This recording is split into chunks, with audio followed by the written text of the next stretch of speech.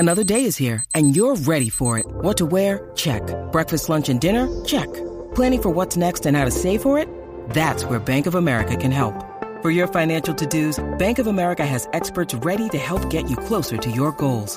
Get started at one of our local financial centers or 24/7 in our mobile banking app. Find a location near you at bankofamerica.com/talktous. What would you like the power to do? Mobile banking requires downloading the app and is only available for select devices. Message and data rates may apply. Bank of America N.A., member FDIC. Jeff Howe's Longhorn Notebook. Craig, you ever recall? Started off with, Yeah. do you want to start basketball or baseball? We'll do basketball, but just real quick, we'll just keep it to baseball in the area on the high school front. Do you remember if Brent Cleveland, former Westwood great, if Brent Sure. Cleveland, did he make the major leagues? Yes. Get a cup of coffee? With the Tigers. Okay. So I guess would he and Kelly Johnson maybe be the two Westwood products that played in the big leagues? I think you're right. There might be you're right more, about but that. Westwood people, if I'm wrong on that, I apologize. But I think that's it. So let's do basketball. In case you missed it earlier, Max Asmus has signed his athletic scholarship agreement. Now, this is different than a national letter of intent, where the national letter of intent binds you to the school. This is the paperwork you sign that just binds the school to you. So just kind of making sure you're saving your spot. So Caden Shedrick got his processed the other day. Max Asmus's was processed today and announced by the school. And soon to be signed by the Longhorns with the two commitments yesterday. So based on a lot of research, Craig, and legwork, here's the correct pronunciations. It's Kendall Weaver, the guard. Kendall spelled with a CH, but Yes. it's not pronounced Chendall. He pronounces Kendall. it. He pronounces it Kendall, and it's on multiple game broadcasts I found it is pronounced Kendall. The guard from UTA, 9.5 points a game, a little over 4.5 rebounds, 2 assists per game, WAC freshman of the year. And I've got some numbers, Craig, if you want to get into just kind of some of his season highlights. Same thing with Zarek Onyema, the 6'8 forward from UTEP. Was recruited by Rodney Terry to that UTEP program. Really kind of broke out this year. Was used sparingly his first couple of years and had a really nice season for the Miners this year. Again, I really like him for that role Christian Bishop was in last year as a rim protector, rim runner who can do a little bit more, be your energy spark plug guy off the bench. 2 years for Zarek Onyema to play at Texas, so can fit into maybe that reserve role. Then for the following season when Brock Cunningham and Dylan DeSue are going to be gone, and we'll see what Caden Shedrick does. Got a long way to go till he has to make that decision, but could really be a nice front court piece that you can count on for that would be the 24-25 season. So two really good players from the state of Texas, from that mid-major level. But Zarek Onyema was a little over 7 points and almost 4.5 rebounds per game for UTEP. Craig, we got a good look at him early in the season, actually in the season opener when UTEP came to Austin. He had 10 points in that game in 22 minutes. So I don't know if you want some rundown of what some of these guys did during the season, Craig, some highlights that stand out. You want to run down some of that stuff? All right, well, we'll start with Kendall Weaver. And the thing I like about him most, other than just the raw numbers, 40.2% from the three-point line this past season, also 70% from the foul line. The other thing that really stood out to me, you look at his numbers in WAC play, 18 conference games they play in the WAC. 10.6 points, 4.4 rebounds, 3.2 assists, and Craig, he shot 45% from the three-point line in conference play. So it's a pretty good sample size to say this kid can shoot the ball and can do it. I mean, we know, look, you want to talk about competition in the WAC, that's the same league Jabari Rice played in. I'm not saying Kendall Weaver's going to be Jabari Rice, but the competition in the WAC can give you a pretty good barometer of how a guy is going to fare. Had a season-high 21 in a home win over Sam Houston on February 4th. Also had 19 points the following game in a home loss to Tarleton State. On a February 18th road win over Stephen F. Austin. Flirted with the triple-double, 17 points, 8 rebounds, and 5 assists. Finished the season with 9 points, 8 boards, and 4 assists in 38 turnover-free minutes in a loss to Grand Canyon, a really good Grand Canyon team, in the I believe that was the quarterfinals of the WAC tournament. So with Max Asmus, Kendall Weaver, if you get Tyrese Hunter back, that's a pretty good three-guard lineup you can go with. But I do think Rodney Terry and company, they're going to look for at least one more guard so they can feel good about where they stand.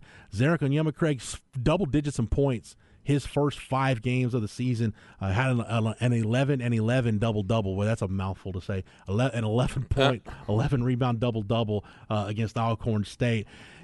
After that, though, didn't score in double figures again until January 28th, but he had 11-6 in a road loss to North Texas. We all know how good Grant McCaslin's team was. They won the NIT.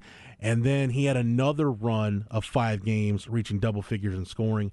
That included a season-high 19 in a February 23rd road win over FIU.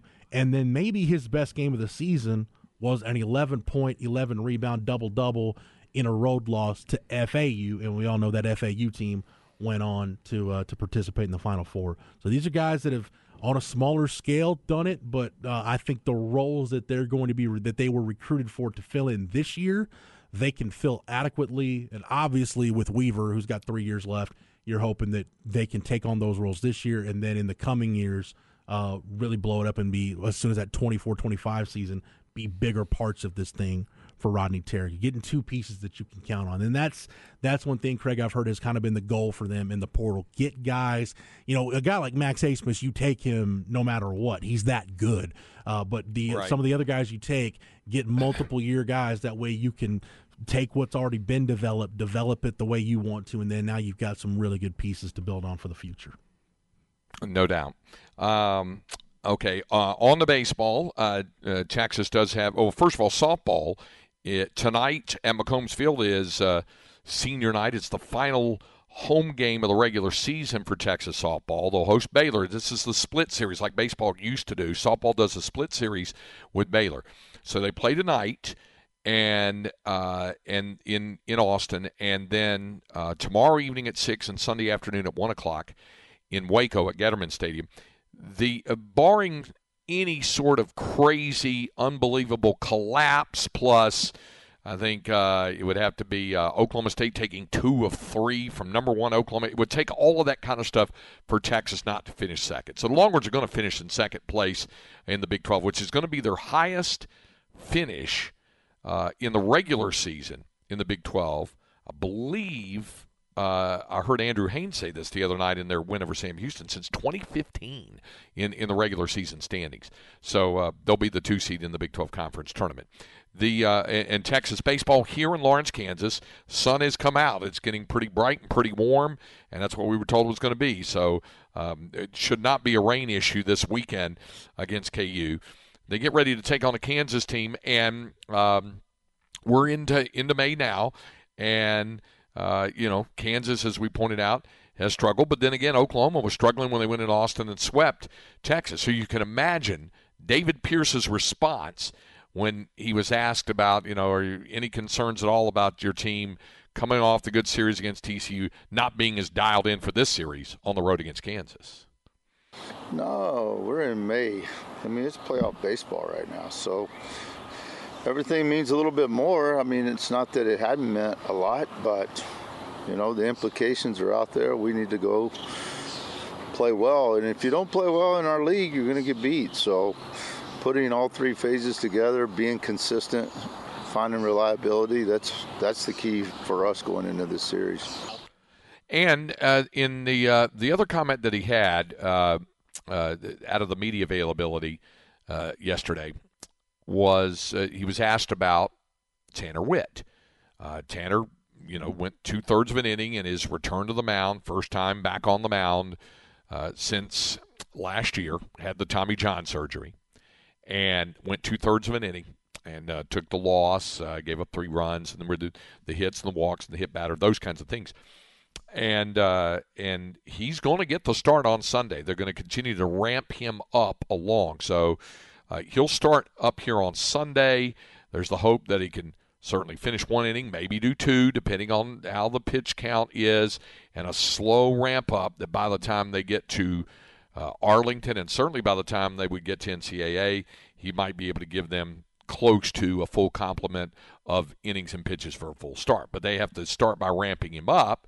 So the question for Coach Pierce was, what did you say to him when you went out to the mound to have to get him? Here was his first game back, and he's out there for 23 pitches and 2/3 of an inning.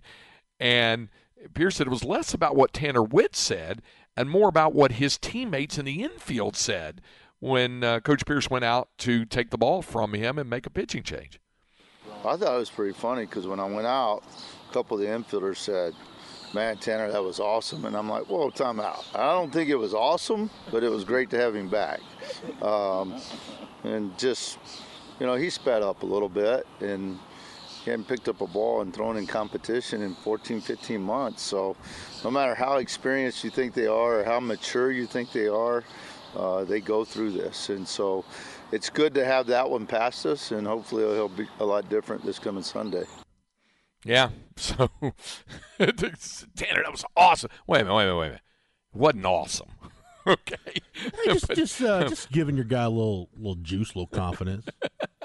So it's good to have him back on the mound, and he will again be on the mound Sunday. And LBJ, LeBaron Johnson, is going to get the start on Saturday, coming off that outstanding 6 1/3, I guess it was, innings of relief, a career long for him in getting the win last Saturday in Fort Worth. He's 4-2 with a 2.70 ERA. So he'll be making his 8th start of the season. So it's Lucas Gordon tonight, LeBaron Johnson tomorrow, and Tanner Witt on Sunday for Texas. And an important series, as we pointed out, for the Longhorns against this Kansas Jayhawk team. Their final road series of the season will be the last road games that they play before heading up to Arlington for the Big 12 Conference Tournament. So there it is with that, with your Longhorn Notebook.